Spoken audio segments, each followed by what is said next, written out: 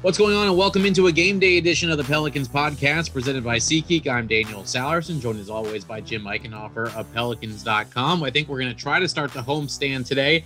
After Monday's game was postponed due to health and safety protocols, the Pelicans will welcome in the Washington Wizards tonight. And joining us today to give us a little bit of a preview is a friend of ours, Jason Smith, who of course played a handful of seasons with the New Orleans Hornets and Pelicans, and is now a studio analyst for the Washington Wizards. Jason, good to catch up with you. How are you? What's up, my man? It's been a long time no see. I'm doing well. I'm hanging in there with this whole pandemic craziness going on, but thank goodness we got some basketball to talk about. Well said, my friend. And Jason was just showing us his in-home studio as he's been doing all of this stuff from home for the Washington Wizards. But Jason, how has your broadcasting career been? Just what's it been like kind of going from playing basketball to talking about basketball for a living? You know, it actually keeps me close to the game. I didn't think I would like it in the beginning just because I am a competitor at heart and I love the game of basketball. But Father Time always tells you when you're defeated. And for me, I get to talk a little bit more basketball. So for me, it's been a fun time. It's been an experience to kind of learn how to do things. And you gain a respect for how guys on TV actually do this because they make it look so easy. When you have somebody talking in your ear while you're trying to talk – No. It's a whole different ball game. It's not like giving a post-game interview or anything like that. But for me, it's been fun. And going through these unprecedented times, I'm broadcasting from home, so I still get to be around my family. I don't have to go into work all the time. It's fun. I get to talk about the game that I love, the game that I've played for so long. And it's really sad to see what everything is going on with the pandemic and health and safety protocols. But for the most part, it's been a blast for me. I can't complain one bit. Jason, you know, we obviously had a great time with you when you played here and had a lot of fun interacting with you during the season. One thing I was wondering just about your path. You just mentioned how, you know, you want to play as long as you possibly can, but every player knows that eventually there will be a time where you have to transition into a different field. What's some of the advice that you would give to players right now that are considering going into broadcasting? What are some of the things that you did that you think helped you put yourself in the position that you're in to be able to do this? You know, I actually had great opportunities by the Players Association. They had a Sportscaster U, as they called it, and it gives you a great opportunity to go and see what the broadcasting world is all about, whether it be TV, whether it be radio, whether it be print. And for me, it was really just about the opportunity to get some reps and figure out if I liked it or not. And I didn't really have any admiration to go be a broadcaster or do any sort of public speaking. I hated public speaking. I could not stand it. I was scared to death to be in front of people to speak. But as I got more and more comfortable being around people and more people said, oh man, you'd be great on TV or you'd be great doing this or that. And I'm like, I don't know about that. But doing the reps and realizing that it was challenging and it was hard work, I thought it was going to be like, how hard could it be? It's just talking on TV. It's nothing big. Right.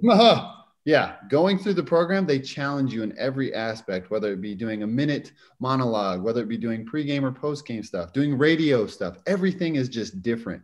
And I really liked it because, one, I love the game of basketball. I can't get away from the game of basketball. I played it for so many years. And now that I get an opportunity to just talk about it, I can reminisce on the guys that I play against because I still have people on the court that I played against or played with. So I get to put those reminiscent memories out there. Granted, it wasn't that long that I was on the court. Come on now. I was still out there a couple of years ago. Yeah. But for me, it's still fun to see those guys, and I root for those guys, and I cheer for those guys that are still out there. And it's just been a blast for me. Yeah, you can tell just following you on Twitter, it seems like you really enjoy what you do, and you do a great job of it. I kind of had a feeling you'd go into broadcasting just from hearing you for all those years here in New Orleans. I kind of had a feeling, so you're doing a great job, that's for sure. But let's talk about the Wizards a little bit. What a up and down start for them. Kind of a, between the John Wall trade to start the season, missing 6 games due to health and safety protocols. How would you describe the Wizards start to the season? It's been unpredictable. I think there's one word that we've used throughout the broadcast is unprecedented. Going through a pandemic, having health and safety protocols, half their team is out right now, 6 guys, majority of their scoring off the bench, 50 points coming off the bench is not playing. And that's just been a big key of why they've been struggling. They don't have any consistency of who's going to be playing on any given night. You have Russell Westbrook in the trade thinking that he's going to come in and be your savior. He's not been playing back-to-backs. He's been struggling shooting the ball. He's trying to find his rhythm on a new team. Bradley Beal has been the one consistent for the Wizards this entire season, and he is playing phenomenally. Scoring the ball at will. He's not settling for jumpers. He's getting in the paint. He's getting to the free throw line. He has this chip on his shoulder that he wants to go out and prove to the NBA, hey, last year, I should have been an all-star. Last year, I should have been all NBA. So for him, he's doing a great job. He just needs a little bit of help, and he needs a little bit more consistency from the other guys on the team. And with these health and safety protocols, not just for the Wizards, but for the entire NBA, it's tough to go out there on any given night, not knowing who's going to be on the floor or if your game is going to be canceled hours before the game, like the Pelicans saw last game. So it's been tough all around for the NBA players, but you have to keep on playing. You have to roll with it. You just kind of got to roll with the punches. Yeah, it was about 6 o'clock on Monday when we found out that the Pelicans-Spurs game was postponed about 2 hours until tip-off.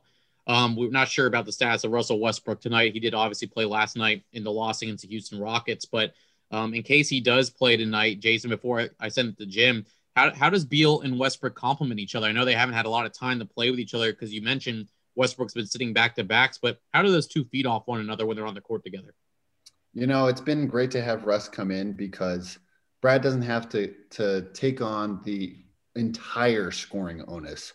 You would want Russ to do that. Now, Russ has kind of struggled coming in, trying to figure out where he belongs and getting his shot to go down. He's been struggling as of late, and he's been struggling this entire year trying to stay on the court, really. He had a quad injury early on that kind of held him out. He's coming back. He's trying to play through that. But I think for Brad, he's just going out there and remaining consistent. Whoever is out there on the floor with him, he's trying to go out there and score the ball, get his teammates involved, and really not try and force the issue going against defenses and really fighting too hard. He's watching a lot of video. He's trying to take care of his body as best as possible. It's been a frustrating year so far, but there's always time to turn it around. It's still somewhat early on in the season, and they have had a lot of postponed games, and we'll see what happens with the second half of the season and the NBA scheduling to see how many back-to-backs they have. Will Russell Westbrook start playing back-to-backs? We don't know. Those are all things that are kind of up in the air, but for those two guys, those are the two marquee key guys that the Wizards are really counting on to kind of help them propel them to get wins. You know, Jason, when I was doing research yesterday and today for this game, I noticed that the last time that Washington played in the Smoothie King Center, there's not a single Pelicans player who's still on the team from that game.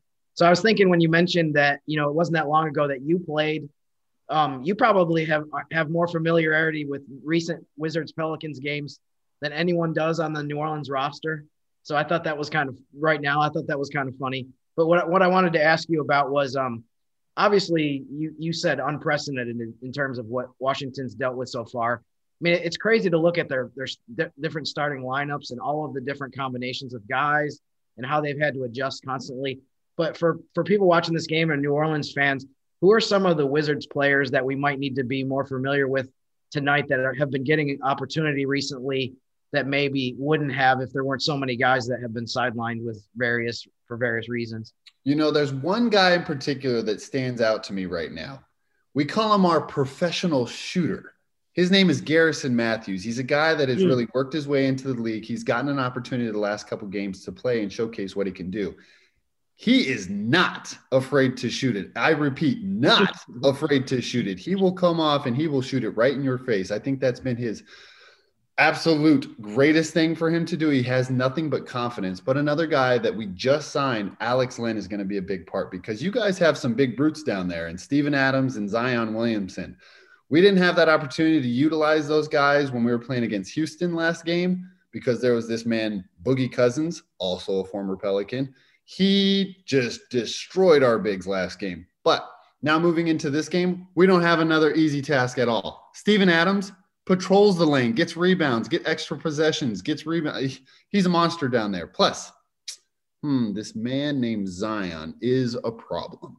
He is an absolute problem. Scoring beast, lob threat, just manimal out there. He's going out there, and we're really worried about who's going to match up with Zion tonight. That's our biggest key. We don't know who's going to go out there and guard that man because he is a problem. He's a big body, super athlete. So I'm looking forward to the matchup. I'm a little worried for the Wizards, but hey, you never know. You never know. On any given night, any given team can win. Absolutely. Absolutely. So you talked about the front court matchup with these two teams. What else intrigues you about tonight's game as both teams kind of look to get back on track? You know, the new coaching for the Pelicans, Van Gundy, he has tried to bring a new style of basketball into the Pelicans. He's tried to slow it down a lot. Now, granted, the Wizards are the first in pace in the NBA, so they like to get up and down.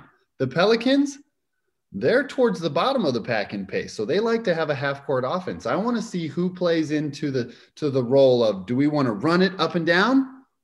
Do we want to slow the pace down for the Pelicans? If it's going to be the Wizards' night, they need to use that athleticism, use those young legs to go out there and play fast. But if it's the Pelicans, listen to your coach. Slow it down and put it down low to Zion. Give that man the ball and let him go. Before I let you go, obviously you spent some time here in New Orleans. What do you miss about the city the most? The people, the fans. They were awesome. It's a small market where you get to have such a connection with the season ticket holders, with everybody. Now, with the pandemic, you don't get to see those fans. But when you're out in the city and you get to go enjoy the amazing food, not good food, amazing food. That is one of the key things about that city. It's a very unique city. There's no other NBA city like it, because any and every time you guys want to throw a party, you guys make up an excuse to throw a parade or have a drink or two. I've never seen so many parades for so many random things down there, but that's what makes it so much fun. New Orleans is an awesome place, and I will never regret going down there. I love playing in New Orleans. Unfortunately, no parades this year for Mardi Gras due to health and safety, but I'm sure, like you mentioned, the city will find a way to celebrate during Mardi Gras in a few weeks. Jason, I really appreciate the time, doing a great job with the Washington Wizards television team as a studio analyst. Hope this is not the last time we talk to you, and enjoy the game, my friend. Absolutely not. We will have to have many more talks in the future. Man, good stuff. Good hearing from Jason Smith once again. Always a fan favorite when he was here in New Orleans. One of the best guys to talk to, whether it was practice or post game. Jason was always someone that made time for you. I'm sure Jim would agree with that. But definitely miss having him around New Orleans. He's doing a great job there with the Wizards. But Jim, I guess for both teams, it's combined 8 games of postponed games for these two. The Wizards missing 6 straight, and now the Pelicans have missed 2, both against Southwest Division opponents. Most recently on Monday against the Spurs. It's kind of a wild 48 hours for the Pelicans. 2 hours before tip, we're all on Stan Van Gundy's Zoom call waiting for him to talk, and then the game gets canceled, and the Pelicans don't practice till 5 p.m. last night after waiting for test results. It's kind of been an odd 48 hours, which we kind of expect now these days.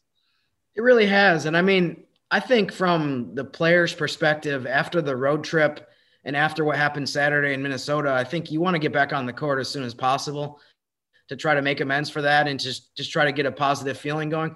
So I think that would add to the frustration of not being able to play that game Monday after, like you said, everyone was already at the arena and ready to go. So that was tough. But on the other hand, I look at it like, it's been difficult to have 2 games postponed for the Pelicans, Dallas game a couple weeks ago, and then this one. But look at Washington. I mean, I feel like we have nothing to complain about considering they went almost 2 weeks without playing a game. And I can't imagine, like, it does feel like a long time when between games when you have one postponed, but imagine having 6 postponed. So they've almost been a test case across the NBA, unfortunately for them, in terms of what do you do when you have a bunch of games postponed, and even worse in terms of winning and losing. They have like 7 or 8 guys sidelined by either injury and then mostly health and safety protocols. So what a difficult task it's been for Scott Brooks and those coaches of trying to figure out from game to game who to put out on the court and who you actually have available. So, man, it's difficult. I know things have not gone well for them, but I feel like following them would be very interesting, I guess, this year. Maybe not in a lot of positive ways, but just a fascinating to kind of see how you get through some of this stuff. Yeah, 6 players are out tonight due to health and safety protocols. You already are out Thomas Bryant, who tore his ACL.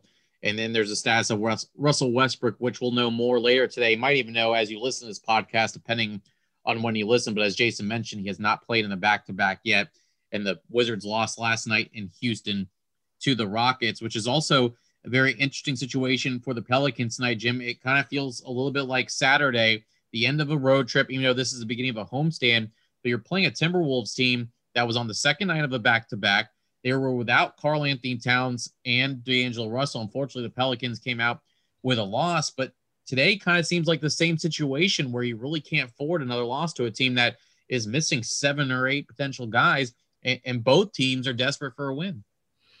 Yeah, you really have to take advantage of this. I mean, Monday against San Antonio was going to be the same way, where the Spurs were coming off a back-to-back Sunday, and you were catching them in the second game of a back-to-back. So really, the Pelicans initially had 3 straight opponents that were in this position of having to play New Orleans on the second game.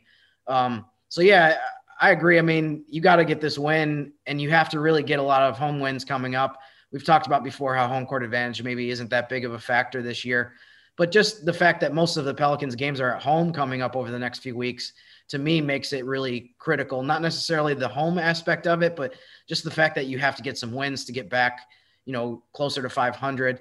11 of the next 15 games are in the Smoothie King Center. So a lot of tough opponents in there. It's kind of a combination of teams in terms of how well they're performing. But it's really important to try to get some wins and get back to, like I said, closer to 500. I think right now it's so early, but right now the 10th place team in the West is right at 500 or right 1 game over. So to me, that's when you can start having a conversation more about the Western Conference race, is when you can get closer to the break-even point, which the Pelicans have a lot of work to do to be able to get to that aspect of it.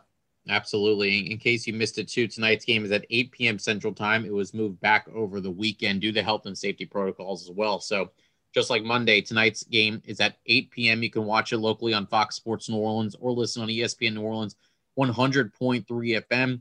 Then we'll have Pelicans Weekly for you at 6 o'clock. Scheduled to have David Griffin on, which will be a very good listen for Pelicans fans to get an update from him. And then a tough back-to-back Friday, Saturday, 6:30 p.m. on Friday against the Milwaukee Bucks, nationally televised on ESPN. And then Saturday's game was supposed to be 6 o'clock against the Houston Rockets. That's been moved back to 7, as it'll be a home back-to-back for New Orleans. We'll have another podcast for you on Friday. We'll be joined by Ryan Ruocco, who will be on the call for Pelicans Bucks on ESPN. And also we'll get you introduced to daily fantasy sports here in Louisiana. Again, not too much to play with the rules in Louisiana, but you can play some free daily fantasy, and we'll get our friends from FanDuel to help us out as well. So again, 8 p.m. tonight, Pelicans and Wizards. And Jim, I think you have Inside the Numbers today that'll be coming out? Behind the Numbers. Behind the Numbers. You were close. You were close. I knew it had to do with numbers. Good enough. You had 2 of the 3 words right. So I'd say if this was baseball, that's a pretty darn good batting average. So I'll give you credit there. Yeah, except if I was in school, though, that'd still be failing. So I'll take the baseball analogy right there. But Behind the Numbers will be out for you on Pelicans.com with no shoot around this morning. And then we'll talk to you tonight with pregame coverage starting at 7:30. Big thanks to Jim. Big thanks to Jason Smith. And until Friday, I'm Daniel Salerson. Thanks for listening to the Pelicans podcast presented by SeatGeek.